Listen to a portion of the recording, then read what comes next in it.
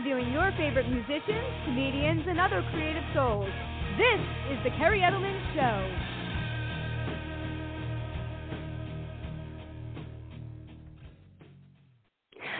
Welcome to the Kerri Edelman Show. I am so honored and excited today to have on the award-winning composer and pianist, Jeffrey Biegel. So we are going to bring him on in a moment, and I do see him. He called in because he had sent me a little message, so everything's good to go. So he's going to be accompanying some of the amazing artists and creative individuals that I have had the honor of interviewing on my show. I've done about 250-plus interviews now. And some of the people I've had the pleasure to interview include comedian and head writer Seinfeld, Peter Melman, co-creator of The Daily Show and former David Letterman TV producer Madeline Smithberg, TV writer and New York best-selling author Jennifer Cushion Armstrong, Mad Magazine illustrator Ed Steckley, and world-renowned mastering engineer Mayar Applebaum. So that's just a few. So if you're interested, please go to iTunes, check out some of the interviews. I really do an in-depth, different type of interview where I really want to delve into the person's life story. We all know they're exceptional at their talents and what they do, but I really want to kind of take a different turn. So before we bring Jeff on, I also like to just mention that although I have a background in clinical psychology, my show is purely for entertainment purposes. We are not doing any type of formal therapy analysis or stuff like that. Occasionally we might delve into something in a more, educational type of forum, but it's not going to be any type of a clinical forum, so to speak. So if you're tuning in, create a Blog Talk Radio account by going to blogtalkradio.com, and let's do an introduction for Jeffrey Biegel, and then we'll bring him on. As I mentioned, he's an award-winning pianist and composer. Me personally, he has so many exceptional accomplishments in his career. After he studied at Juilliard, he was the first to do many things, and those include the first to create classical live stream recitals, the first largest consortium of orchestras commissioning new music, and the first artist to record for the Steinway & Sons label. In 2018, he was featured as a solo artist for Kenneth Fuchs' piano concerto Spiritualist with the London Symphony Orchestra, where he received a Grammy Award for Best Classical Compendium. So today we're going to take him on the journey of his life and tell you about how he got involved in what he does. Hi, Jeffrey. How are you? I'm great. How are you, Kerri? Good. Thank you so much for joining me today. It's a pleasure. Thank you for inviting me on the show. Absolutely. Yeah, I am beyond impressed with everything that you've accomplished. I think it's interesting to start out real quick, and we're going to then delve into, of course, your childhood and build up to all the accomplishments that you've achieved, is that, I know that for musicians, composers, artists, even now, even though we're, unfortunately 2 years into this pandemic, that it still has been a really challenging time sometimes. And I can really empathize just the struggles that people in this creative world have had to deal with. If you want to just, briefly comment on how you've managed that throughout the pandemic. Sure. It was really almost 2 years ago and I was traveling right up until lockdown. And okay. I was still wearing a mask because I knew there was something going on, and I had students who were saying, I have friends who know this and that, tell my friends to wear masks, and, they're worried about me in airports and everywhere, but I was pretty careful. And then, of course, came the lockdown, and the year or so, the first year before any vaccinations were available or anything of the sort pointing forward, was a time of really going outside the box. And the box basically had teaching in your school, which is Brooklyn College, or teaching privately at home in person, or going to concerts, going in airports, going in planes, staying in hotels, working with orchestras, no masks, face-to-face, what was normal world. And it was a time of, I wouldn't say reflection, but it was a time of soul-searching and thinking about other ways to do what we love doing and helping other people at the same time.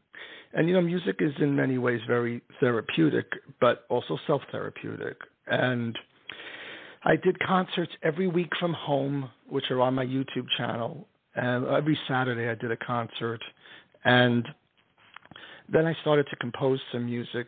Within a month of March pandemic 2020, I started to compose short pieces, a couple of short waltzes of hope. And I was also teaching online for the Sonata Piano Camp, which is based in Vermont, where a lot of people from all over the country and even in other countries come to converge there for like 10 days to kind of learn from each other, play for each other. And we couldn't go. So Polly, who runs the camp, she put it online, did a fantastic job. It was such a great outlet for us as teachers and musicians to be able to teach and perform using the technology available. So we had to just tweak the way we make music and teach music in a very positive and productive way. And then later in the time of 2020, knowing that there were no concerts for the foreseeable future, of course, that was an emotional, physical, and financial struggle. But we had to just find new ways to do it. So teaching online became the norm. And then I started composing more. So I could just say composing became an outlet for me that I had not really had for piano writing in my life. Okay. It was mostly choral music writing. But for piano, I never felt that I should even bother with Beethoven and Chopin in my fingertips. Why should I even dare to try? But it was a way to let off some steam, I think. Yeah, like you said, I think, and I think that's a great way to say that is, and again, you have the talent, and maybe it was just your own, we all have our own insecurities or feelings of, can I really do it? So again, you were able to take that time, like you said, and in a positive and very structured way, use that and show that, oh, wow, I can do this too, even though probably we know that you could have done it anyway. But I think that's great. And I think, a lot of people, of course, understandably, it was anxiety provoking for all different types of careers, but especially the entertainment industry. But I think that was a time, like you said, to really maybe say, hey, is there something else I can try to do to use this time constructively and take advantage of it? Right. I'm not going to talk about it on the air, but I actually started, again, I'm nowhere near you, but I literally started, I had a really nice keyboard that was bought for me several years ago. And I was like, I wanted to dabble and I never did. And I started dabbling with it. And now 2 years later, again, very basic, but I'm telling you, it was therapeutic. And, I was always intimidated by it, but I was like, nope, you know what? You're going to take the time and start learning some stuff. And yeah, so I agree with you. Because my whole life's always been recreating other people's music, and to create my own has always been, hasn't been my focus. But I suppose because of so much energy emotionally inside of myself, I just felt the need to let it out through writing music, because I didn't really have the access to perform it in public the way we normally would. And it's not like a job where a lot of people were able to still work online and get a paycheck. So it became a weird new normal. Absolutely. And I think, and again, I don't want to take too much time away from you, but I think too, when the pandemic was happening, and I, here and there, just because of my career and my job, I take breaks, unfortunately, from the show because of just other stuff that's just, competing with it. But I really use that time too to start it up again and do more interviews and bring people on, like you said, with the goal to support them and promote them and get their names out there in whatever way we could, so people could buy their books or check out whatever they were working on.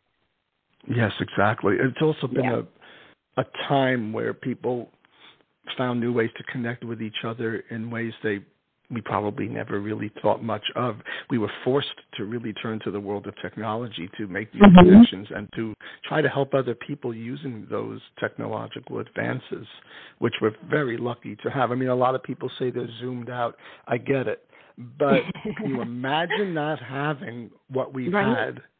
And how did they do it 100 years ago during the pandemic back then? I mean, wow. Right, definitely. Okay, so let's start delving into your background and you growing up. So, I know that you grew up on Long Island and understand that you still live there. If you want to just as a quick highlight, what made you continue to stay there and, throughout your adulthood on Long Island, and then we'll go back to getting into your childhood. Yeah, well, basically it's been family. My mom is still living in Long Island, and my wife's mom still lives in Brooklyn, and my kids went to school here, and I teach here, so there really was no draw to go elsewhere. Although there'd been opportunities to do so. I mean, even 20-some-odd years ago, I was invited to consider a job at one of the big music schools out west, and I knew the director of the department, and he says, I think you'd really love it here, and I'd love you here, but, we'll go through the process and see how the rest of the committee feels about it. I turned it down. Wow. And it was really because, had life gone differently? Who knows? I get now students asking me questions like I was out in Idaho in September, and it was a high school group. One young man came to the microphone and says, "Do you have any advice for us for our futures?" And I said, "Oh, that's easy." And he says, "Oh, that fast?" I said, "It is easy." I said, "It's easy because I've had to learn it for myself, just as in The Wizard of Oz."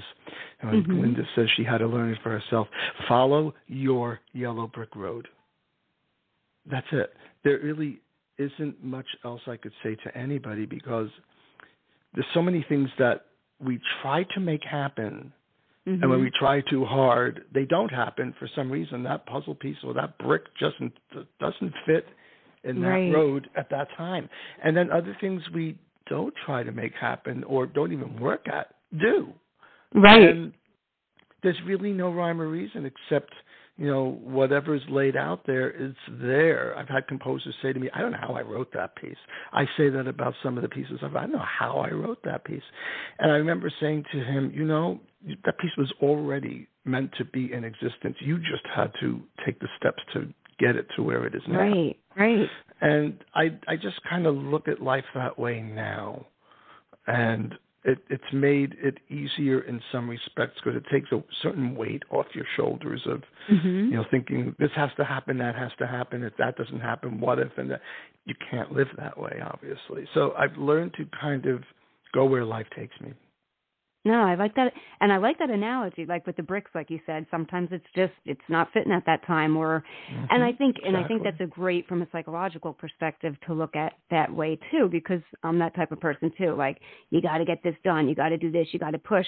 And then sometimes when you take that break and you back off a little bit, like some of the people I've interviewed, I'm like, oh, I could have never have gotten that person on my show. But I was like, you know what, let me just reach out and see what happens. And didn't expect it, and then, oh yeah, sure, that sounds great, and I'm like, okay. Yeah, so I exactly. like you said, you just kind of have to try everything, and if it works, then great. If not, then you pivot, and then you kind of say, okay, that didn't work. Let me try to do something a little differently.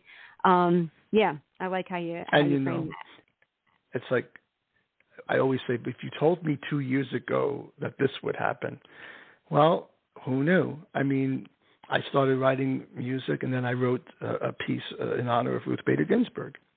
Yes, and we're going to get into that a little later. We'll talk about that. But how it evolved was, if you told me 2 years ago, in a year and a half, you will play your piece with the Dallas Symphony Orchestra, which one of your students at Brooklyn College will orchestrate, I would say, what planet are you on?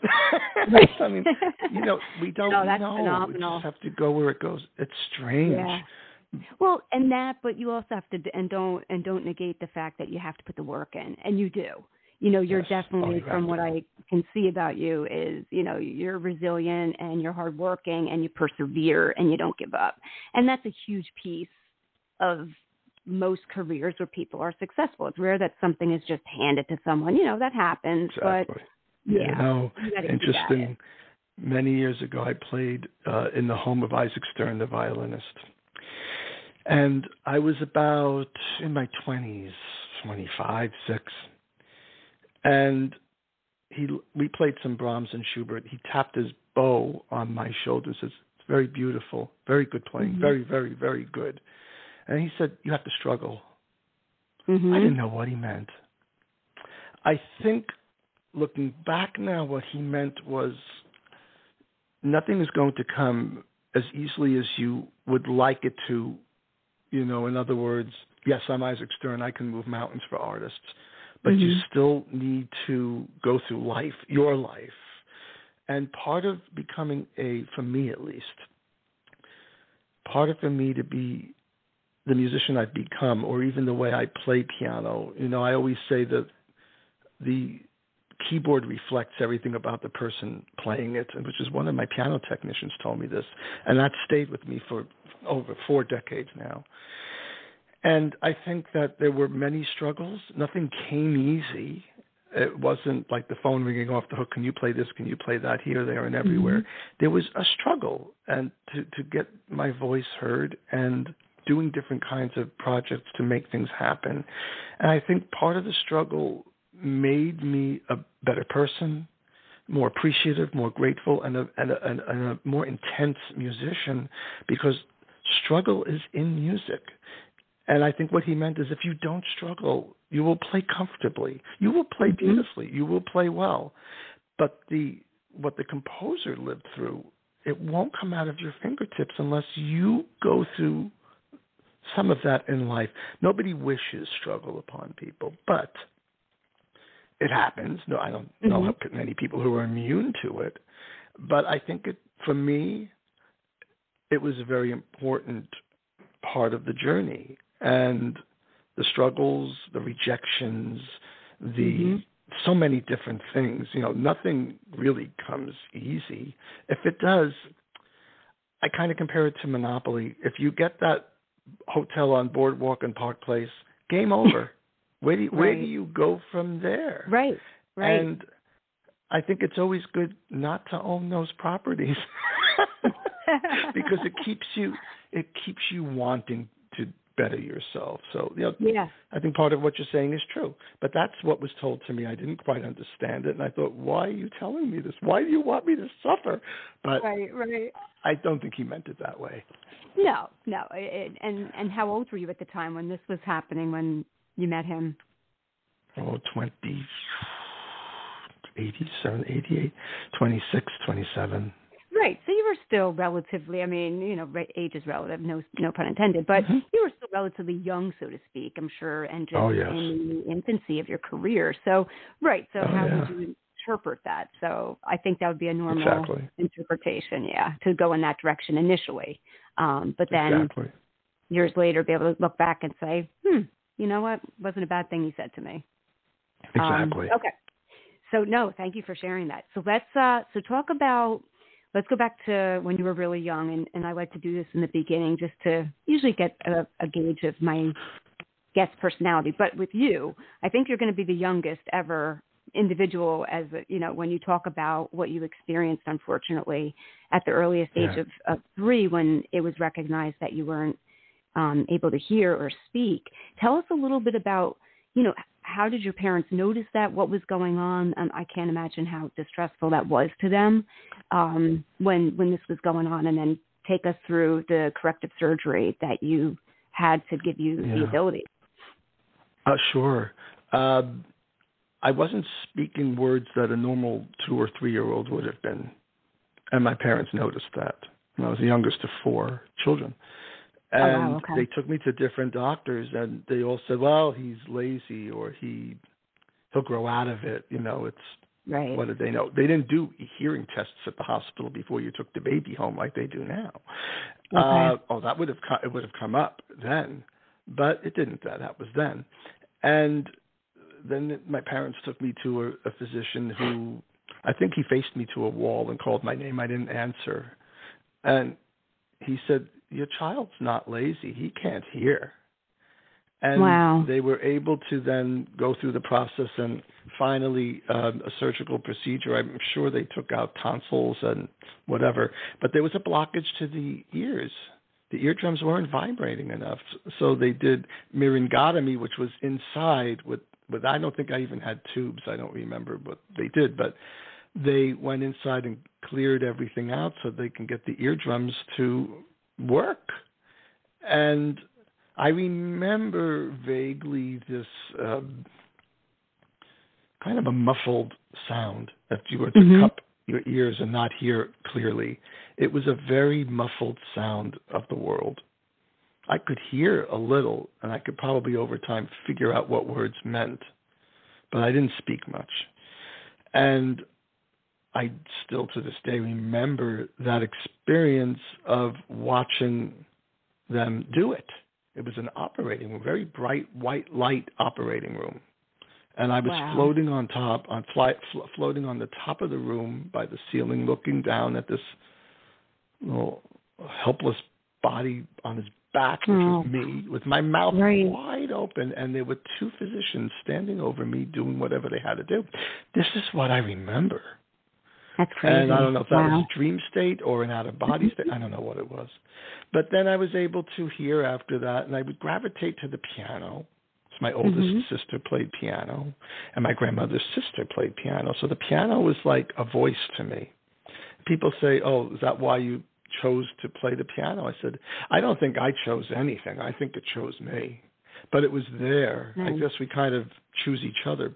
I started to play the piano just by ear for a few years, and then I had lessons. But my mom used to sing a lot. So I heard singing, and that was the music I heard. It was a very high-pitched, bell-like coloratura voice. I think she wanted to pursue a career in singing. But even though she didn't, it certainly rubbed off on me. So that was important. What type of music was she singing? Do you remember what she was, singing when you were gravitating towards the piano? Yes, I do.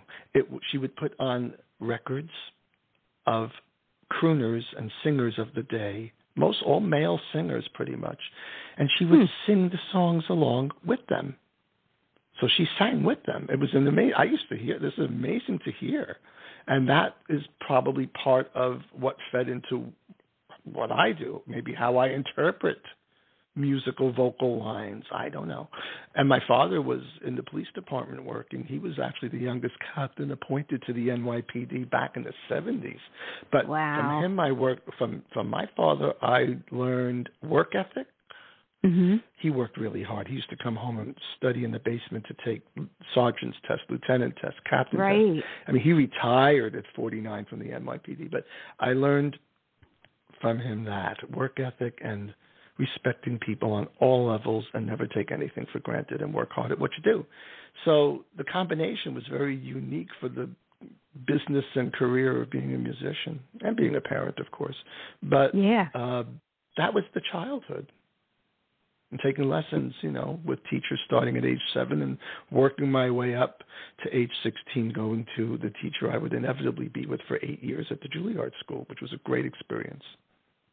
Yeah, and real quick, just to digress a tiny bit, I know that, again, music has been, the focal point of your life. But as a young kid, were you ever interested in other things on the side? Did you play any sports? Were you a kid who enjoyed watching TV shows? If you did, what types of shows did you watch? Just to pull in some other potential. Sure. Oh, that's great. 60s television, it was the golden. It was great. I always say, gosh, why don't they just remake those shows? But I was not a sports person, really. Okay. I did some bowling in school, but I was not a sports person. I wasn't a sports person.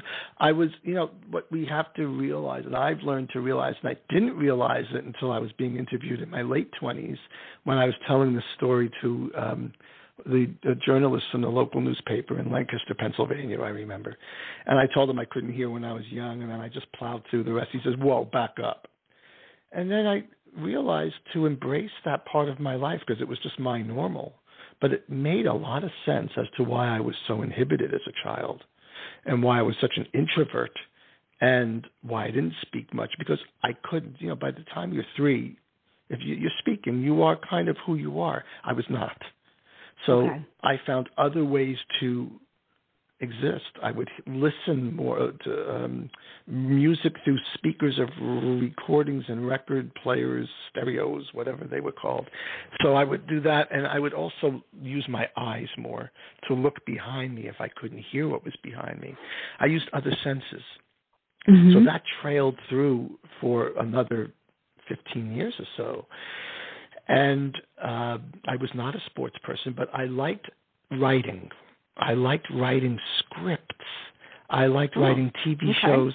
I used to watch The Brady Bunch. I watched Bewitched. I watched, Good Times. I watched all the Saturday morning Sid and Marty Krofft lineup. I loved all these shows because they made me smile. I would write my own episodes for the shows. And I'll never forget. Great. I'll never forget a quick story. My cousin, who's like my brother, Alan Edelman, Alan worked for ABC and worked his way up the ladder at the company. But I once called him. I said, I wrote a script for the Brady Bunch. Where do I send it? He got me the address for Paramount out in L.A. I sent, of course, who knew to make a copy back then? I had my original, put it in an envelope, mailed it out, never heard from them. Okay. And about a year later, I'm watching the show, and it's the episode where they play ball in the house and it cracks the vase. And Mom always said never play ball in the house. I went running into the other room. I said, Mom, they put my show on. That was the episode of when the kids were misbehaving and broke stuff in the house. Oh my gosh, really? I couldn't believe it. I actually, honestly, I got to know crazy. Eve Plum through social media. I wrote to her. I said, Eve, I have to tell you this story. So that was such a funky story because I'll never know if that script even exists in a vault. But I liked writing scripts. I liked writing stories about the future, original kind of screenplay things. That's what I enjoyed. It was a very simple, unwanting existence. And I would play piano, but playing piano came very easily in a way physically. The facility of it was not difficult. I learned quickly, which was a detriment, in a way, because when I went to my teacher, Adele Marcus, at the age of 16, she was like the last chorale. You went to her, and that was, she was the one you went to really the finishing school. And she's like, we have to bring your musicianship, the way you get sound from the piano up to the speed of how fast you're playing. You're playing too fast.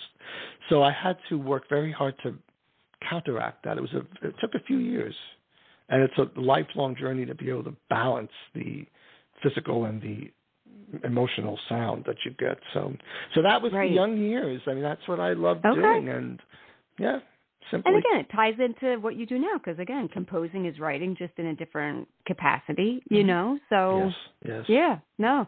Are you just to pull in real quick now? Do you ever write any more types of script-like things on the side? No, I actually wrote a short story back in 2003. And it's on my website. It's called Through the Wings, which means through the wings of time and also through the wings off stage, to see the stage off the wings.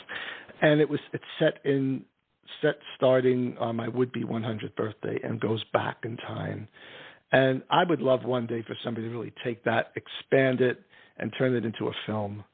And have some futuristic inventions that don't exist quite yet. I don't know.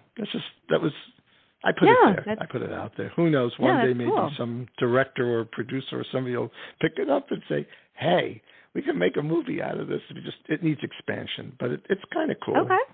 That's cool. Yeah. Or a mini series, now with Netflix and all these, oh my gosh, streaming services, there's a lot of areas for things to go. Very true. So let's, real quick, just pull in, you said you were the youngest of four. And what do your other siblings do for a living? Are any of them in the entertainment industry? No, they all just have their jobs. One was a dental hygienist, one was an LPN nurse, and the other works for environmental services. And they all did very well for themselves that way in their fields. So again, work ethic and just family values, and I think that's kind of the thread of existence for everybody. Okay. Yeah. So let's now talk a little bit about, let's advance a tiny bit with the Juilliard School. Now, I'm not totally familiar with it. I mean, I'm assuming from what I was looking it up and stuff, they have all levels of schooling, right? From high school, bachelor's, master's. Do they have everything? Juilliard is, they have the pre-college division and the upper division. Upper division meaning college. It's college, is a bachelor's of music and master's, and then they have the DMA, Doctor of Musical Arts, and they may even have the AD program. And they have dance, and they have opera, and they have music, they have the acting. It's an incredible place. I mean, the traditions, when I was there, it was quite different. Now it's a bit more broad in scope, meaning academically as well as in the focus of the entertainment that the student is studying. And, I mean, from what I know, and I did some substitute teaching there, which I absolutely adored doing because the students were, of course, wonderful. But what was interesting, to go back and work with the students, it's kind of like giving back. It's, you know, I got the best out of the school, and now I'm giving back. And I really enjoyed that dynamic. And what was interesting is I know that they would have two teachers. So many of them would have two piano teachers that they would bounce off from one and the other, and 1 week was one was the other. We didn't have that. I think it's a very healthy environment now. When I was there, it was healthy in the respect that all the students, we kind of all felt like we were swimming in the same pool together, and what was going to happen after we graduated was anyone's guess. It was a different way of making a career. Back then, you had one teacher you were devoted to, and they were devoted to you. They came with a different tradition. My teacher studied with Joseph Levine, who was one of the greatest pianists and teachers at the school of the century, and his wife Rosina Levine carried that tradition on, and then her students her assistants became the faculty members. The faculty members when I was at Juilliard were the protégés of the Levines and of Isabella Vanderova. All these, it's a totally different timeline of musical ancestry. So there were different traditions that they were doing. There was less new music going on, and if there was, you had the big pianists like Rubinstein and Horowitz and other people championing the new music. And that's changed quite a bit. So when I was there, that was the dynamic. And, now it's much broader, as I said. And what I've done over the years is kind of utilize the fact that it's not just being in a piano studio and practicing the piano. You need to be friends with other people from other areas of interest. And I stayed close friends with the composers, and 20 years later they became people who I went to get new works commissioned for them to compose for me, and I raised all the money for them to write the music for me. So the seeds of those friendships started back at the school. Wow. So I think that was important to me. I mean, studying at Juilliard, I will say that my teacher was Adele Marcus, and she was already 70 when I got to her. And she was notoriously known as, oh, my God, if you study with her, how are you going to get through it? I mean, she was like an Olympic trainer. She was very demanding, and she would be very difficult on you and very demanding to the point where you'd feel, I'll never get this, But then there'd be times that she'd say that was quite good. But I think that she wanted you to reach a certain standard that was almost superhuman, but look where she came from. She studied with Levine and with Arthur Schnabel, so the traditions of her and musical ancestry were on such a high level that she wanted to make sure she transcended those traditions to her students at all costs. Definitely.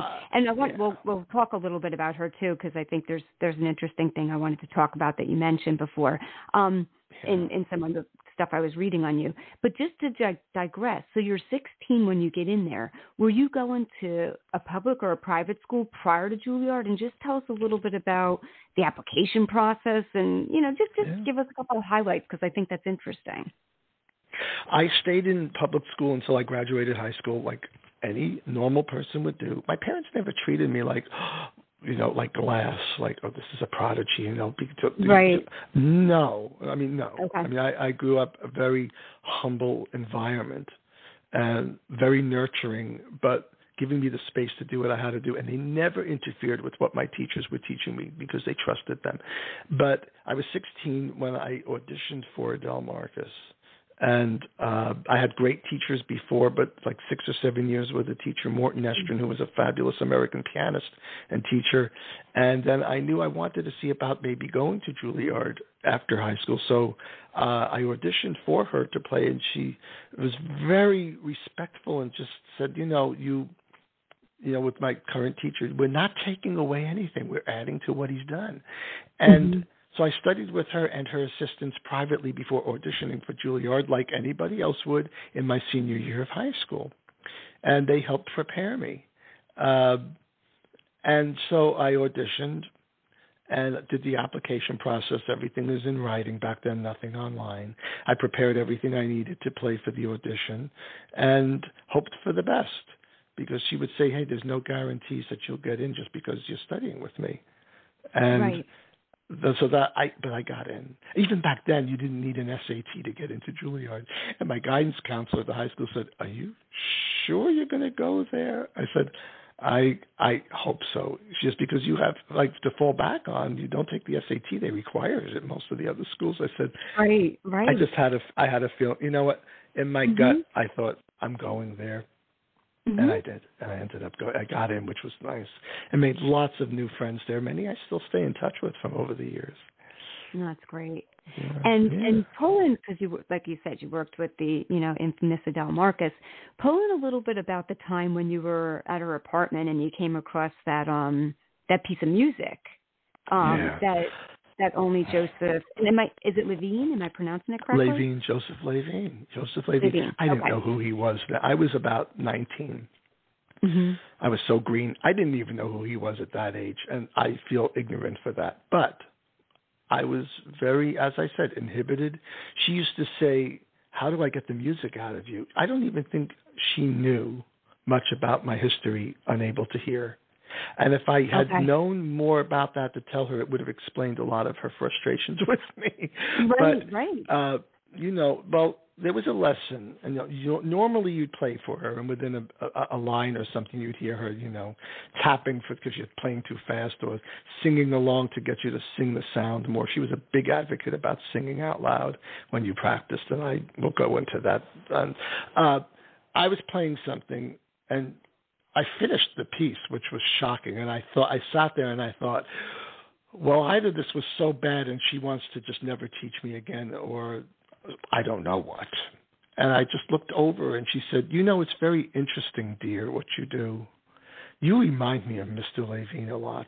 You look like him, the way you hover over the keyboard, the way you arch your fingers, the way you just look, the way it sounds like him. And I looked at her and I thought, wow. Thinking about that now, wow. Back then I was like, oh, okay, well, that's interesting. Oh, I remind you of your teacher. I mean, believe me, that was a one-time experience, because she was very, very demanding. I mean, she would, to the point where she would really say, don't play that piece, dear. Don't tell anybody you studied it with me. That was her way, But then that night she would call and say, I want you to work on it. I think it'll be one of your good pieces, that's how things happened. But that was a moment, a very defining moment. And I kind of took it with a grain of salt. But I started to find music in her apartment that she had. There was a piece that she had. It was an old 1910 copy of a piece, an etude by Paul de Schletzer. And it was a copy of music that was very rare. It was Opus 1, number 1. I showed it to her. She says, oh, yes, Mr. Levine played that. You should learn it, dear. So I did. I ended up recording it, and it's on the Grand Romance recording on the Steinway label. But it plunged me into a world I never thought I would explore, the world of Joseph Levine. And there were some images of him, and people would see them and say, you look like him. Well, I saw, it's funny you said that. I did scrolling through your Facebook, and I came across it, and the side-by-side picture that you posted of you and him, and it is eerie. And I'm saying in a good way. It's just very interesting that I how think it's similar. in a good way. Yeah. And I would listen to all the different pieces he would do, and the double note etudes and different things like that, and how my teacher taught them to me, and how I teach my students. And I would listen to the recordings, and I would play mine. I listened to one of mine. I thought, this is spooky. But you know what? I'm not afraid of it. I don't know what it means. I embrace it, and I just be who I am. I mean, who are we to know or say things that happen spiritually, or I don't know if there's a word, what word there could possibly be. Who knows?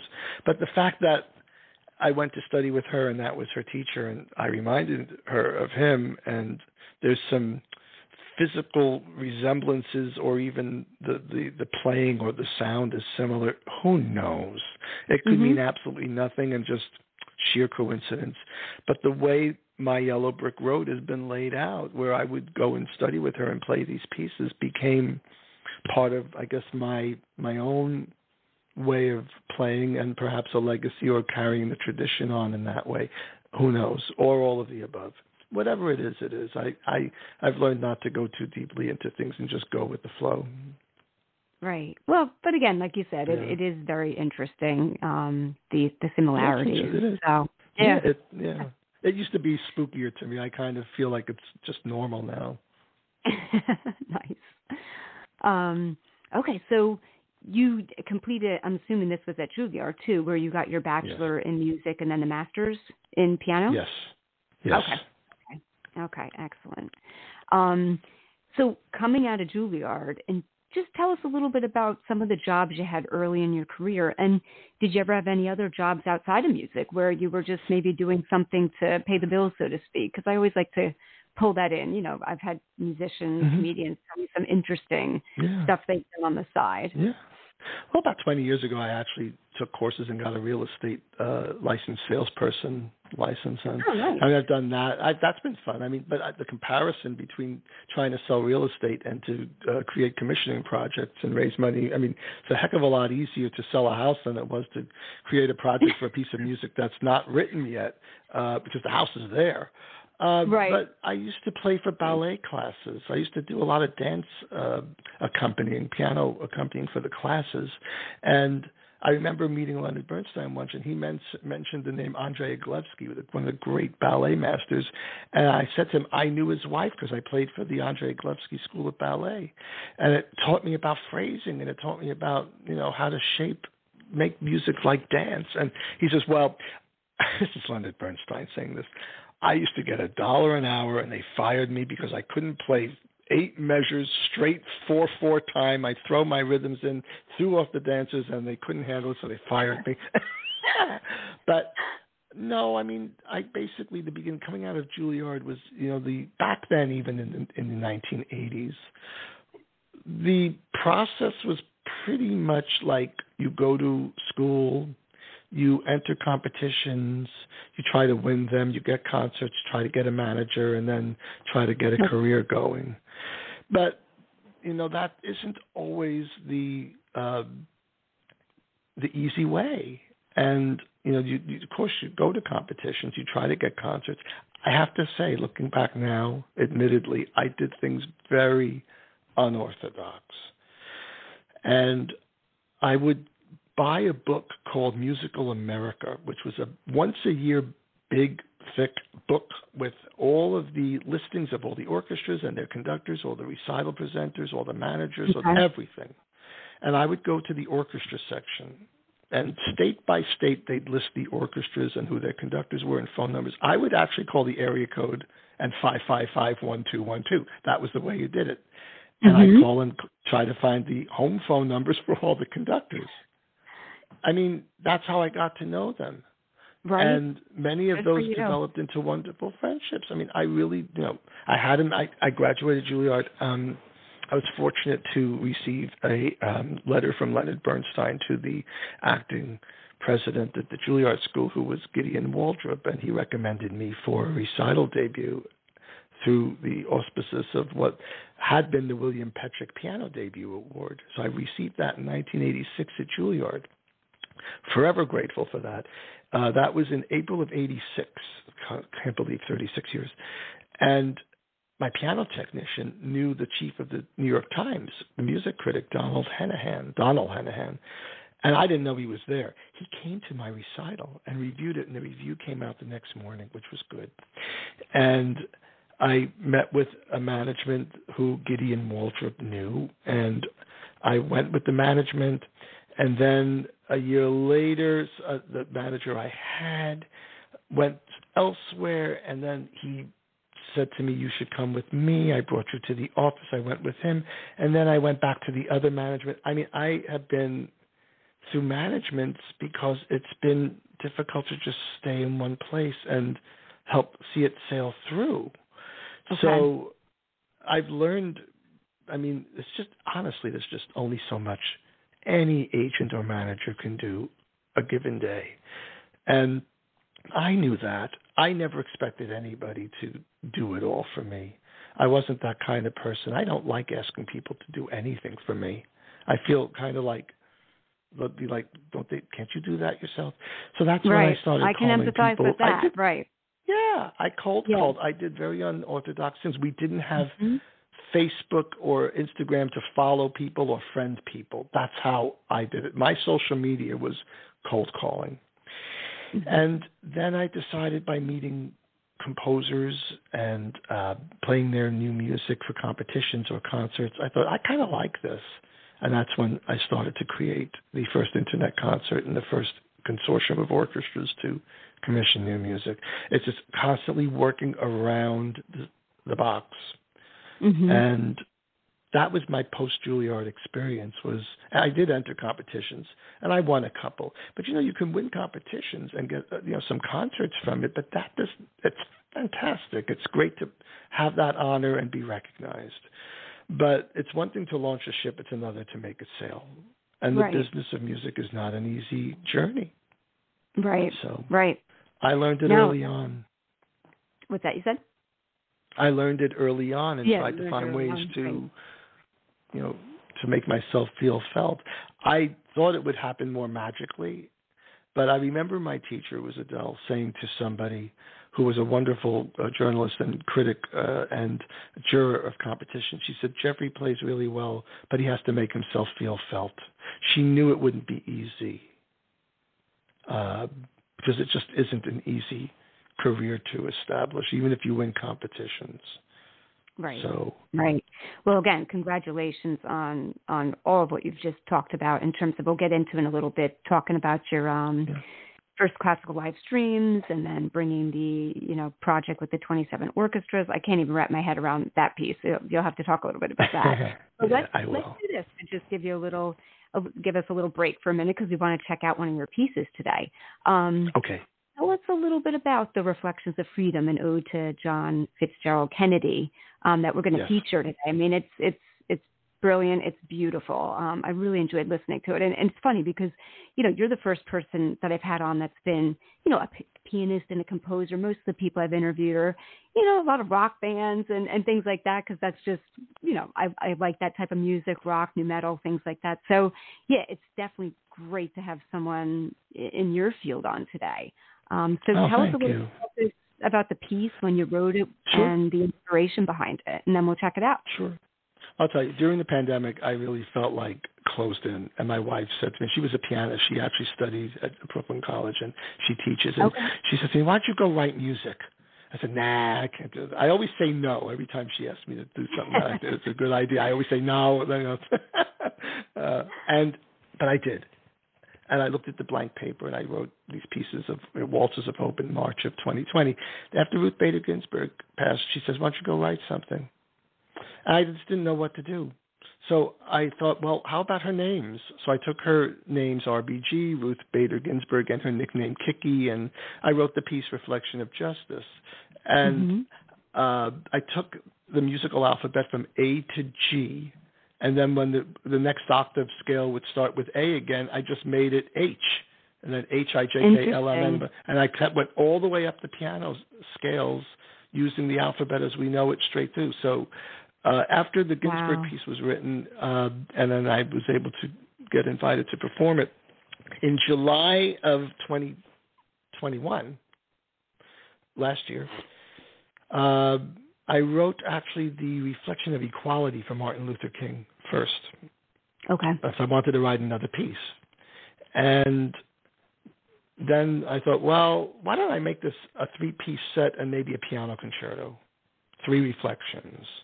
I didn't know who the third one should be. And so my wife said, what about Kennedy? I said, that's freedom. All right, Reflection of Freedom, JFK. I wrote that. But in the Ginsburg piece, I only quote an American hymn once for one phrase from Star Spangled Banner with all of her names around it.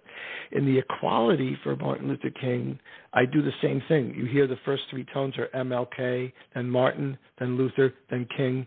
And then I put in Amazing Grace, and I weave all of his names around that.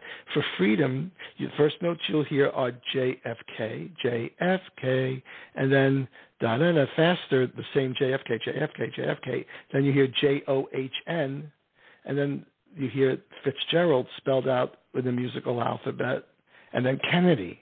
And then they develop a bit to a big climax, and then I bring in America the Beautiful, and then I weave his names around that. So Beautiful. That's how that goes. The piano concerto will be JFK, RBG, and MLK in that order. Okay.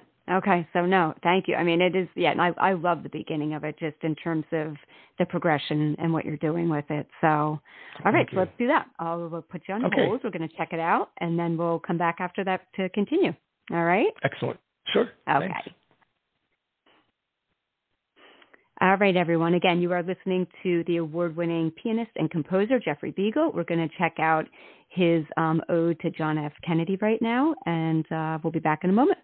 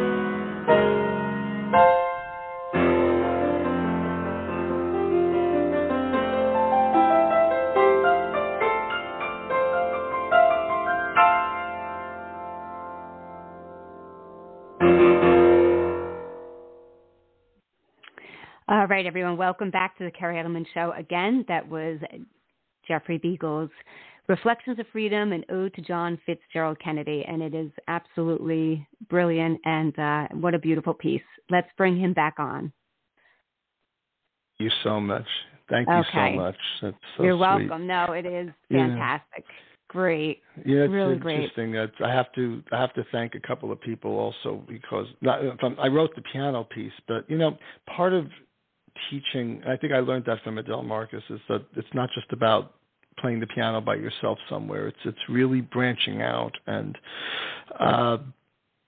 in my own studio at Brooklyn College, where I have wonderful students, and it's hard to know what direction they're all going. Some have a certain fixed direction, and you don't want to alter that because they need to find that direction. But once it becomes apparent what they're doing and they're sharing what they're doing, one of the students was Harrison Sheckler, who's now doing a DMA, Doctor of Musical Arts, at University of Arizona in Tucson. He's teaching and doing everything. He did a lot of arranging of music and putting things together during the pandemic. That was, if you go to his YouTube channel, Harrison Sheckler, and see You'll Never Walk Alone, it had like over 1 million hits within a month. Wow. He is so good at hearing orchestra. So I said, would you like to orchestrate my pieces? And he did the Ginsburg piece that I did in Dallas. And he said, yes. And my other student, who's an undergrad, he does audio work with using Logic Pro X, this fabulous software. I can't do it. I said, can you actually create a demo for this? He says, yes. And I said to these guys, I know this is not typical piano lesson stuff, but I can't afford to pay you to do this, especially when we're out of work. I'll put your names on everything. And in the documentary they did in Dallas, their names are on there. So, just from the standpoint of visibility and getting to put it on their in their CVs and use it for future work. But we put it together, and they did. I'm really indebted to them for doing this fabulous job of orchestrating. Harrison's working on the JFK now, and the MLK we did already as a video on YouTube for that from last month. And once we have the score done, my student Ji Chen is going to make an audio recording of it using this nearly human. It's amazing how human the sound is using technology. Just leave it to the kids. It's just brilliant. No, it's really crazy. brilliant. It's great. They're brilliant. No, and it's great, like you said, to have all these amazing people that you can also collaborate with, and they can offer you something that maybe, like you said, you're not up to par with, or it's just something that you don't regularly do. So that's really cool. Yeah. It's just bigger than ourselves. I think it's really nice to do that. Definitely. While we're talking about music real quick, just give some highlights of some of the albums you have. I was looking online and I saw you have at least 4 or 5 albums, a couple of EPs. So just throw those out there to plug them where people can find them if they want to get some of your purchase some of your music. I think even on the website, there's links on my website to go and buy the recordings. I think the first commercial recording I did was, it's now on the Naxos label, started on one of their smaller labels, Marco Polo, and it's the 25 Preludes by Cesar Cui, C-U-I, and the owner of Naxos, Klaus Heyman, invited me to do that, which I thought was great, and that was my first recording. And after that, I'd done a bunch of different recordings for Naxos. It's a tough company to record for, because a lot of the music that they put out has been recorded. So he would always say, "What don't we have that you have?" So I did Vivaldi Four Seasons, my solo piano version, and with 2 other works by Vivaldi, the Lute Concerto and the Mandolin Concerto, written for piano solo by one of my childhood friends, Andrew Gentile, who's a brilliant arranger. He did the Sleigh Ride for the Christmas album for Steinway. And it's different recordings. There's a lot of new music. I did all 19 Mozart sonatas with the repeats. In all the repeats, I would do different Mozartian embellishments in the way I think Mozart would have, based on what he's written out without repeats. I did a Bach recording for this first Steinway recording, a Christmas album for them, and a tribute to the Joseph Levines of the world, The Grand Romance. Kenneth Fuchs's Piano Concerto, Spiritualist, this is with Naxos, recorded with JoAnn Falletta conducting London Symphony. That recording is the one that got the Grammy in 2019 or 2018. I think it was 2019. Yeah, and congratulations with that. That was excellent. And then I released my own solo, my own label, Naturally Sharp, the Pianist's Journey, which is almost 4 hours of piano music, of all the music I've loved my whole life. And also the internet concert I did in 97 is on that label. It was the actual digital recordings taken simultaneously during the first live classical live stream. And so that's there, and the Rhapsody in Blue, new critical edition, recorded with Bruce Kiesling conducting Adrian Symphony, Lucas Richmond conducting his own piano concerto called In Truth with the Pittsburgh Symphony, Bill Boltham's Prometheus with Pacific Symphony and Chorale, Carl St. Clair conducting. I mean, there's been so many nice collaborations of new music, old music, Chopin, Mozart, and Bach, and there's more I'd like to do. It's just not enough time to do it all. Well, you're doing an excellent job at trying to get it all done. We try. Yeah, no, that's awesome. So yeah, people can go definitely and go to your website too, of course, jeffreybiegel.com. Check out all the information you have up there. You got so much great stuff. Okay, so again, I would need numerous interviews to get into every aspect of your career, but let's at least go through some of the highlights. In 97, as you briefly mentioned earlier, you created the first classical live streams, and this was in New York Steinway Hall. Yes. Now, this is interesting because, when I reflect back to 97, I mean, that's kind of around I'm trying to think, 90s. Yeah, it's kind of around the time that the internet was really starting, from what I recall, to get some more momentum. So, tell us a little bit about how you did that, especially with the fact that it was a whole new medium coming out there and came up with this idea. Well, basically, I thought of the 1950s when black and white television sets were far and few between. I wasn't around then. I was born in 61, but I do remember hearing stories, so-and-so's got a new TV in apartment 3A, and they would all watch I Love Lucy and hover around that TV.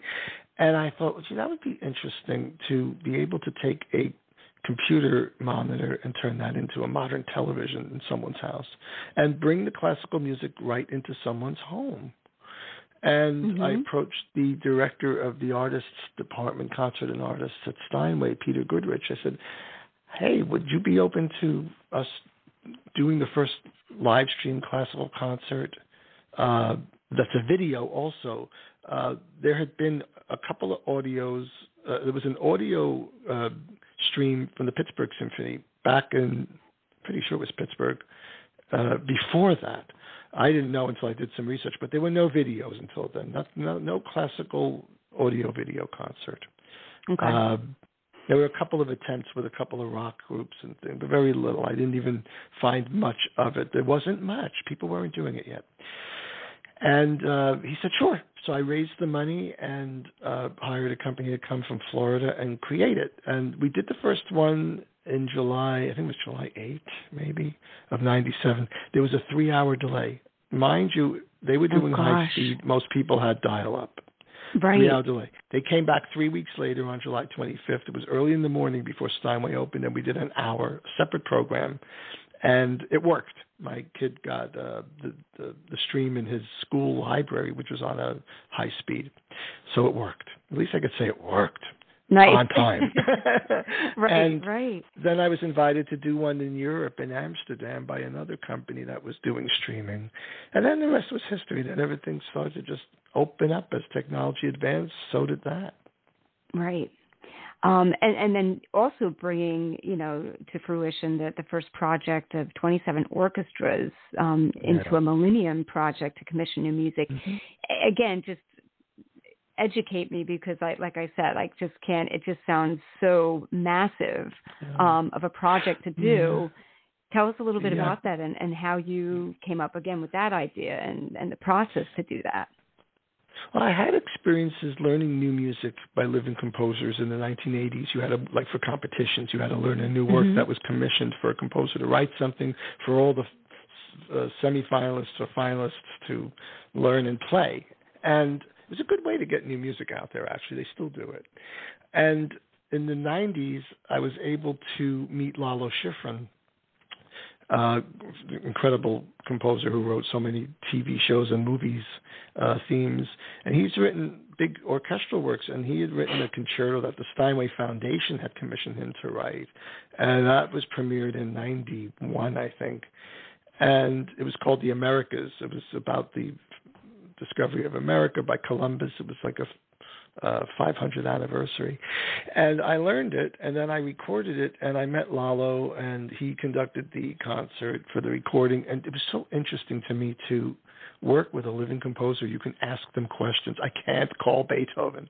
So it was really, it meant a lot to me to meet composers along the way. I was about 12 years old, and the teacher I had at the time was Morton Estrin, as I said earlier, who took me to play a piece by Meyer Kupferman, wonderful American composer, because I'll never forget a lesson I went to with Morty. I was 12 years old. He says, I just got this piece, 1973. I don't have time to learn it. Here, you learn it.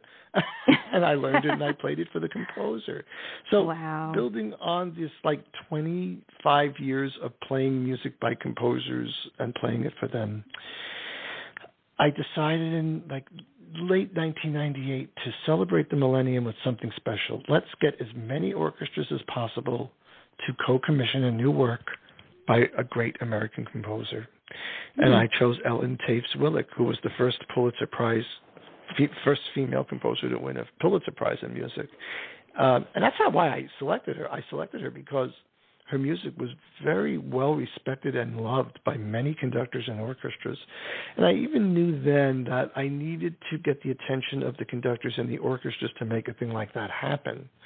So I approached her, and it was through actually Lucas Voss, the composer pianist, who knew her and sent me to her.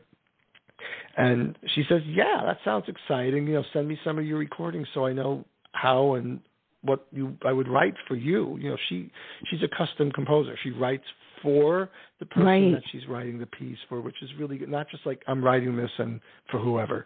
She writes it tailored to the person who's going to premiere it, which is incredible. And we've done 3 projects together. And I began the process of kind of door-to-door salesman, calling people who I thought could help fund the project, private donors, and then all the orchestras. And that was a task. But I had many orchestras signed up for the project, and it was in early 99, I was playing a recital at the Xavier University in Cincinnati, and I went the night before to one of the Cincinnati Symphony concerts, and I went backstage and met a few of the people and the conductor, and you see how things, like I say, the yellow brick road, you never know what the brick is going to be. The manager of the orchestra, and I'll never forget, he was artistic administrator, I think, or he was managing the orchestra, so Jeff Alexander, who's gone on to, in Chicago Symphony now. Wonderful, wonderful person. He said, oh, you want to go out with us? I said, really? Yeah, sure. So I went with them after the concert with the conductor, who did a fantastic performance, Alexander Lazarev. And so Jeff said to me, so what do you have coming up? And I was like, well, I'm working on a Ellen Zwilich project, and we don't have the premiere yet. And he says, well, we're doing her violin concerto. I said, yeah, I know that. I saw that it was a lineup for next season. He says, but that's the second performance. We don't have the premiere. I said, I saw. So he says, just send me some information. So I emailed him some information. And I waited a few weeks and called him. He says, we'd be interested, but only if it's the premiere. I said, that's easy. It's yours.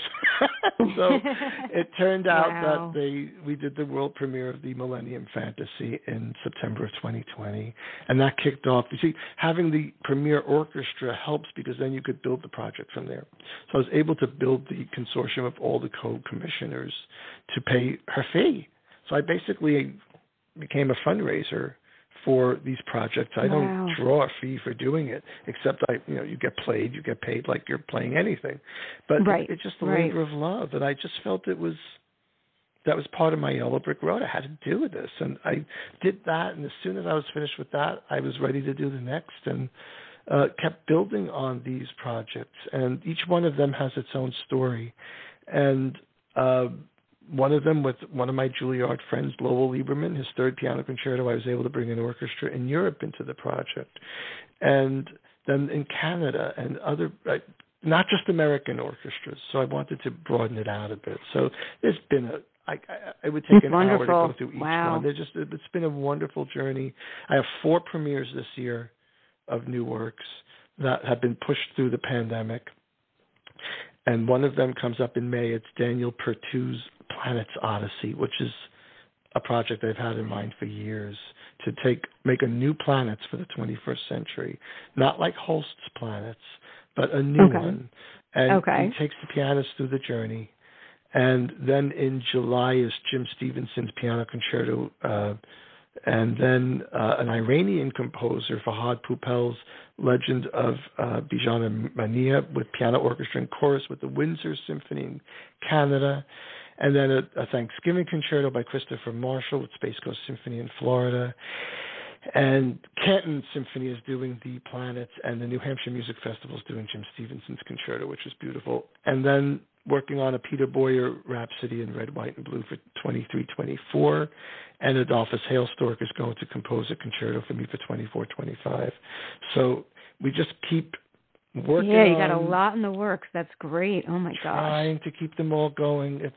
It's important. And then all these pieces will be in the repertoire, which I think is nice. No, definitely. Congratulations on all that. Like I said, it's fascinating. Just again, all the time and the effort and what you put into these projects. Well, so it's fun. It's fun also at the same time. It's a challenge. And what's nice about new music is that if you make a mistake, nobody really knows it. So right. I kind of will escape. Right. I know it. There you go. That's a good point too. Absolutely. Yeah. Again, just your career is just so, again, as I said, just rich and, diverse, and you bring so many different pieces to the table. So it's wonderful. Let's bring in a little bit how you met, I think, because this would be an interesting tie-in, how you met your wife, because my understanding is her father-in-law went to high school with the with the late Ruth Bader Ginsburg, Supreme Justice, Court Justice. Yeah, tell us a little bit about how you met her and a little bit about that background, because I think that would be interesting, and then we'll talk about the piece and what you put together for Ruth Bader Ginsburg. Sure. This is an interesting story. 77. My grandmother's cousin was a doctor of musicology and Schenkerian analysis. She actually taught at Brooklyn College, and she went to Columbia and Juilliard. She was brilliant. And she knew at Brooklyn College the pianist Augustin Anievis, who was one of Adele Marcus's students. And he won the Queen Elizabeth competition in Brussels, the Leventritt. He made recordings. He had a huge career.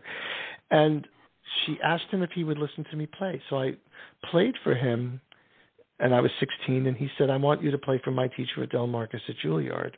I think you should maybe look into that.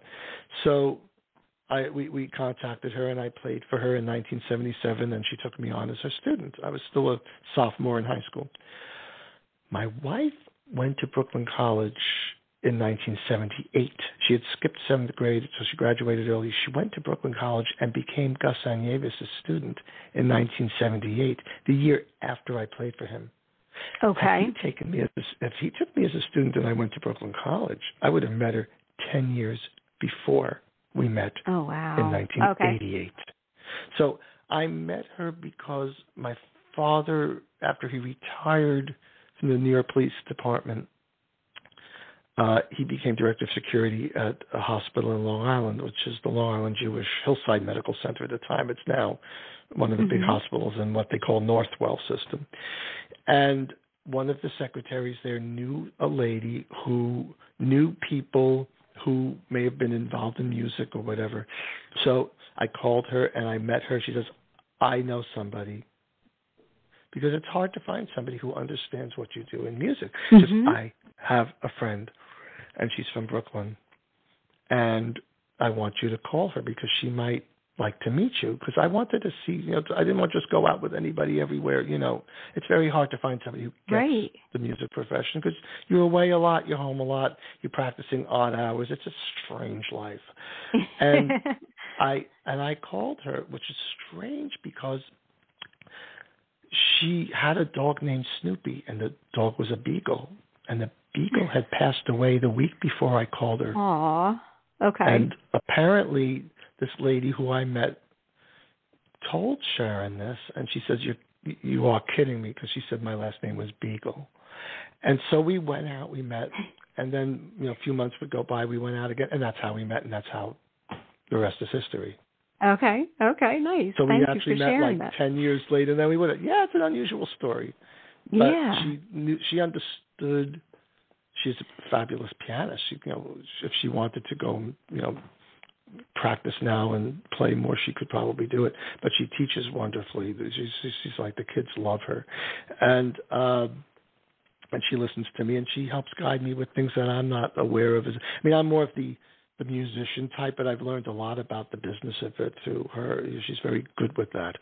And and we have two wonderful kids. They're 29 and 25. One's a surgical resident, and the other is an attorney / IT / percussionist and medical physicist. It's like my kids are like, I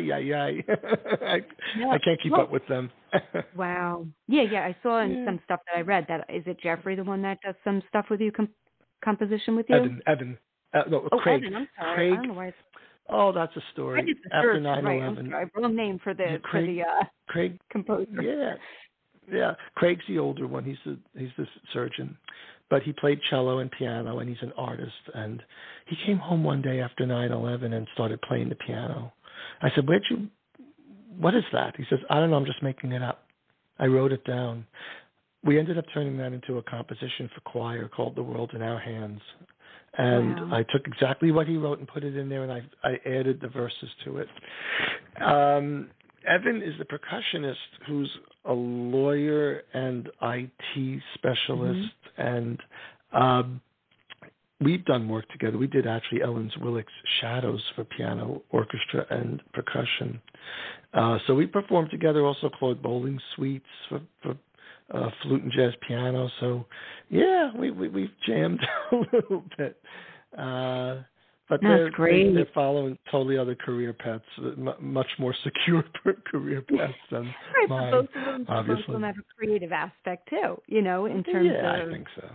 Like you said, Craig does. You said he's an artist too, and Jeffrey with the. Evan. Yeah. Right. That's great.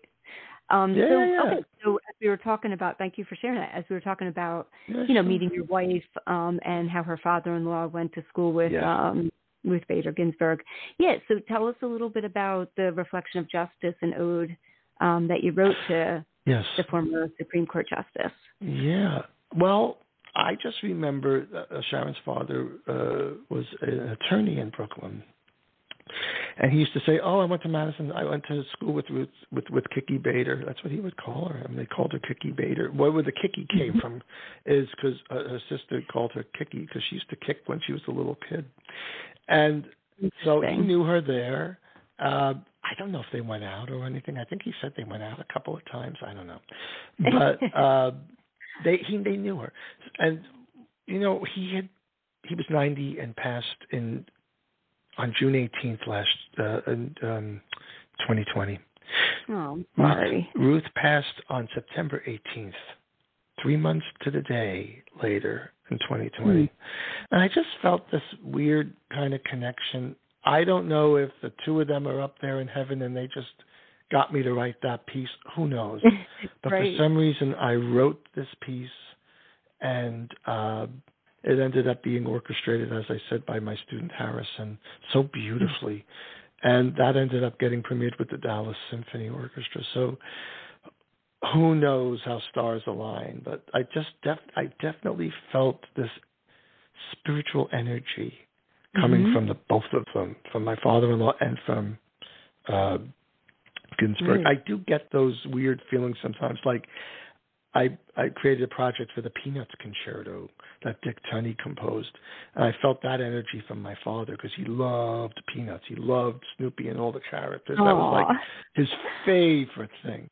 And I felt that energy propel me to get that done. And I had to work very hard with the the companies, the Peanuts Worldwide LLC and Lee Mendelsohn Film Productions, who owned the rights to all the music. So there was a multifaceted project to get done there, and it worked. But I felt the spiritual energy of my father in that one.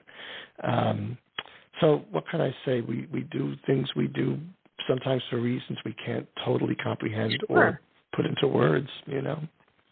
Yeah, and again, too, I mean, like you said, just whatever spiritual energy you feel and the connection to these, you know, these people, these loved ones, these people who mean something to you in your life. Plus with the talent and the skill you have, I mean, you bring something great into the world we try. Not just for you, but to represent them and what they did. So, yeah. Oh, it's because it's also, I feel like split into multiple personalities, where it's like even students at the Del Marcus will say, I still hear her voice saying what to do. You know, it was a very strong voice. But there's that part of me that I want to reflect and pay homage to the Joseph Levine traditions through my playing or my teacher's traditions, but also very much steeped in what has to be done for the future, I think is very important. I mean, new pieces become old pieces, and I like being part of the evolution of that. I think it's important, at least for me. It is. It isn't everybody's fit, and it's certainly not easy. But I try to find it enjoyable too. It gets frustrating at times waiting to hear back from orchestras or conductors if they want to be part of the projects, or that's not easy. Not easy. Sometimes in a crunch where you have to raise money to complete a project, none of it is easy. There's Isaac Stern saying you have to struggle. Well, I did. I have, and I'm sure not the end of that. But it's anything worthwhile doesn't come without some of that, I think. No, and you've been able to prove that you can get it done. Right. It might not be timing-wise always what you need. Right. Maybe not everything. And then, not everything. There's been projects and there's been different inquiries from composers and all. And it's very hard. I mean, it's hard to say no, but it's also hard to know certain things aren't going to happen. And you just have to back it off. There's nothing you can do. You can't force it. Right. You can't force it. I've learned that over the years, too. I've learned a lot in 40 years. Definitely. No, I mean, again, just the accomplishments and what you've done is just outstanding. It's outstanding. And again, as I said, it's just an absolute honor to have you on today and do this in-depth interview with you. Thank you. Yeah. So what else, just bring in a couple of other things you want to share. And also any interest you have outside of music and playing and composing and arranging. I could see from the comment you recently made on my Facebook page that you appear to be a Seinfeld fan. Am I accurate with that? Yes. Yes. It's so. When Seinfeld was on initially, I didn't follow it as much. Me too. In the beginning. Now I find myself hysterical every. I feel like I'm watching reruns of I Love Lucy. I mean, that's the generation now, and I find it. I think I appreciate their art of what they were able to do so much more now than I would have back then. And I think they're incredible. I actually wrote something called the 12 Days of Festivus, and I think I saved it somewhere. I really should. I'll put it on that. I have to go back and find that comment because I don't remember where it was on your. Oh, it's on where you had a Seinfeld. Tribute, No, I post. Someone. I was wishing everyone a happy holiday, and it was like a Seinfeld. And you posted under that. I think it's great. I mean, I don't know them. I don't know any of them. I went to school with. I think it was. Jason Alexander's wife, I think, came from the same town as me, and she's an incredible artist. Artist. I love watching her. There's so much life in her. I mean, such a unique. The way she makes people look, it's incredible.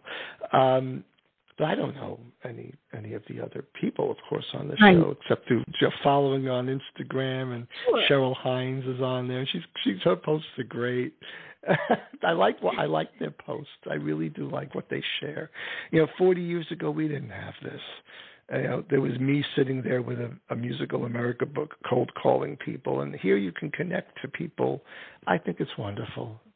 It's just great, and I think it's important. It's important. Back then in the day, there were walls you couldn't break through to get to people. They were very guarded, and technology and social media has really broken down those walls for the most part. Many still stay very guarded, but not as much as they even were 5 years ago.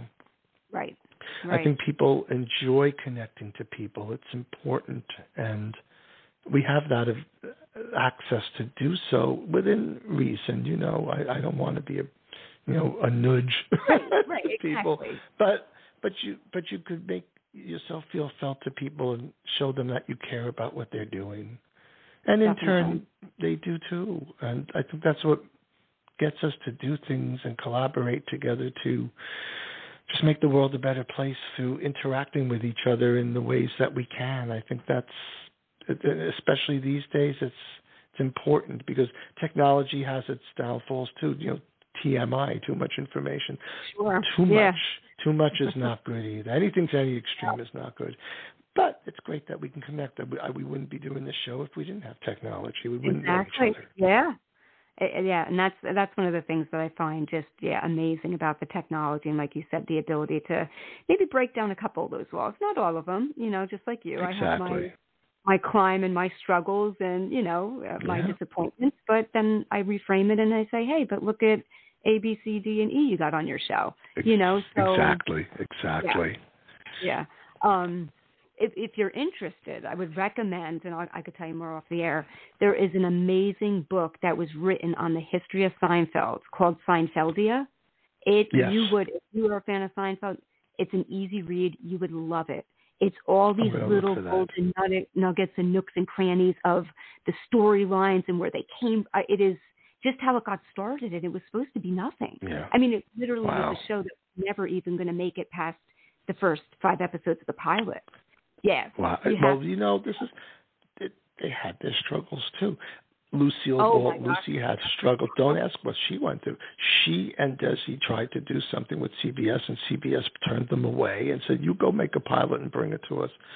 And they got nowhere until they saw it was going to be successful, and then they came up with the idea of the repeats, the reruns, and the multiple camera angles. I mean, he was no slouch, Desi Arnaz. He was brilliant, and she was brilliant. She was one of the great comedians. But they helped each other. Carol Burnett got a break. Lucy helped her. She got her. Everybody worked together back then. They were very humble. I met Lucy. Sharon and I went to her house in October or November of something of '88. I got to know her through a publicist who knew her best friend. We spent 2 hours with her, and I played for her. I mean, it was just, and she taught me a wonderful lesson. She said, "You just go out on stage and play?" I said, "Kinda." She's like, "Oh gosh, we would never do that." Well, I can't understand that. She says we would go out and meet the audience and talk to them and warm up before we would go do the shoot. And she said, "You should talk to them first if you can." I said, it's hard in a very big place, but in some places I probably can. And I did that. And I talked about the music, and I called her office and said, "Please tell Lucy she was right. It's incredible." Opened a whole new world to how to present a concert. So she really set the stage for the future of sitcoms, there's no doubt. That's great. It's just great. The 4 people, I never really watched that show. So just hearing you, just like you said, reflect on how that set, what came to be in this day and age. That's really cool to hear.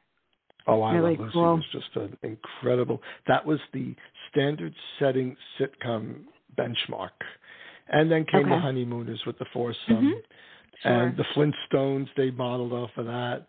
And then you had All in the Family, which is basically a foursome, the parents and the daughter and the son-in-law. And and then all the other shows. And then, of course, Seinfeld is the big foursome of the 90s, the four main characters. So really wonderful show. It became like the new I Love Lucy was the model that would set the course for the next couple of decades here. Right. So, right. Yeah. Oh. Okay. So you just if there's anything else you want to, of course, promote or share briefly, that would be great. And then I want you to also plug your Instagram, your website, where people can find you at as we start to wind down today. Yeah, sure. No, the website's great because you get a nice glimpse of everything. It gets you to, like, some of the music I've composed. If there are piano players out there that want to learn any of them, you could get some of the music on my website. You can go to J.W. Pepper. They have a thing called My Score. So I have a page there with all my music there. Choral music. There's choral conductors. There's 2-part, 3-part. There's 4-part SATB double choir. There's a little bit of something, I guess, for all interests, and that's basically. I don't like to I'm not a self-promoter that way. I just feel really uncomfortable with that. It's I know. It's like, go to the website. Go to the website. Okay, then I'll tell people. Here, then you don't. I'll just there you go. Go visit Jeffrey Biegel at jeffreybiegel.com, and definitely follow him on Instagram at Jeffrey Biegel Music. He's on Facebook too, where you can just type in his name, and it's Biegel. So I'm going to promote. I'm going to promote you, so you don't have to self-promote yourself. I know. No, I know. I'm the same. It's interesting because if you even look at my social media, I never say anything about myself. It's always promoting my guests, and I'm the same way. Right. Like, even if something good happens, I feel so like you. I don't like that feeling. It's just, for me personally. I'm not someone who has a huge ego. I'm not someone, like you. You're very humble and grounded. I try. Like, my Facebook will be, I'll promote a concert that's coming up because I think it's good for the orchestra. If there's people that are on my Facebook that live near there, they could come out and help support the orchestra. Or I'll support on Facebook a composer who's writing something new, and I'll create a Facebook group for that project to help bring more conductors and orchestras and supporters into it. Things like that, or maybe a page of music that I find interesting, or I'll compare something, or I'll post some of my new music on there just to let followers see what I'm writing, at least, and see if it appeals to them, if they want to hear it or whatever. It's just a sharing and caring kind of a page for me. No, it's great. It's great. Well, thank you so much for coming on today. And, of course, you're always welcome back on in the future when you have some, even though you don't like to promote, I'm going to say when you have some new stuff to promote so that I want to hear it and the rest of the world wants to hear it. You're always welcome back on. You. It was absolutely a delight and a pleasure. And, thank you for sharing your story. Just what an accomplished musician you are. Well, thank you so much for having me on, and good luck with your work. Of what you tell me is very inspiring and very challenging, and not easy to do, but it's your calling. So I wish you continued success in that as well. Thank you. Yeah. So we'll definitely be in touch. If anyone, as we know, couldn't tune into the live show today, there will be a podcast available to stream or download at their convenience. So feel free to just, if you want to, plug that or put that out there on any of your pages, that would be great. And I will do the same. Okay. Excellent. Yes, all for right. Sure.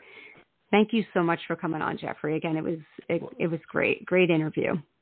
Well, thank you for having me, Kerri, and we'll do it in the future again, I'm sure. And everybody stay safe and stay well. Absolutely. Yep. And we'll keep in touch. All right? Yes. Thanks so much. You're welcome. Bye. Have a great day. Okay, take care. You too. All right, everyone. Again, the award-winning pianist and composer, Jeffrey Biegel.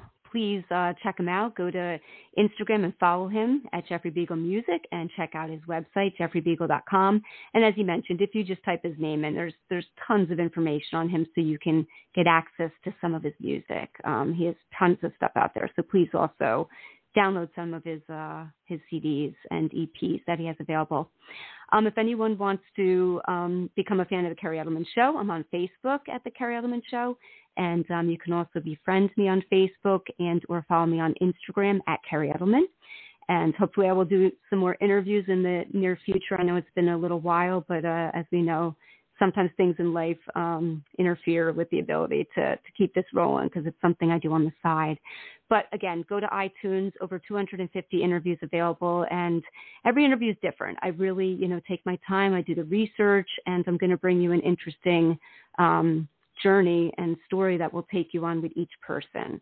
So thank you so much for tuning in, and have a great day.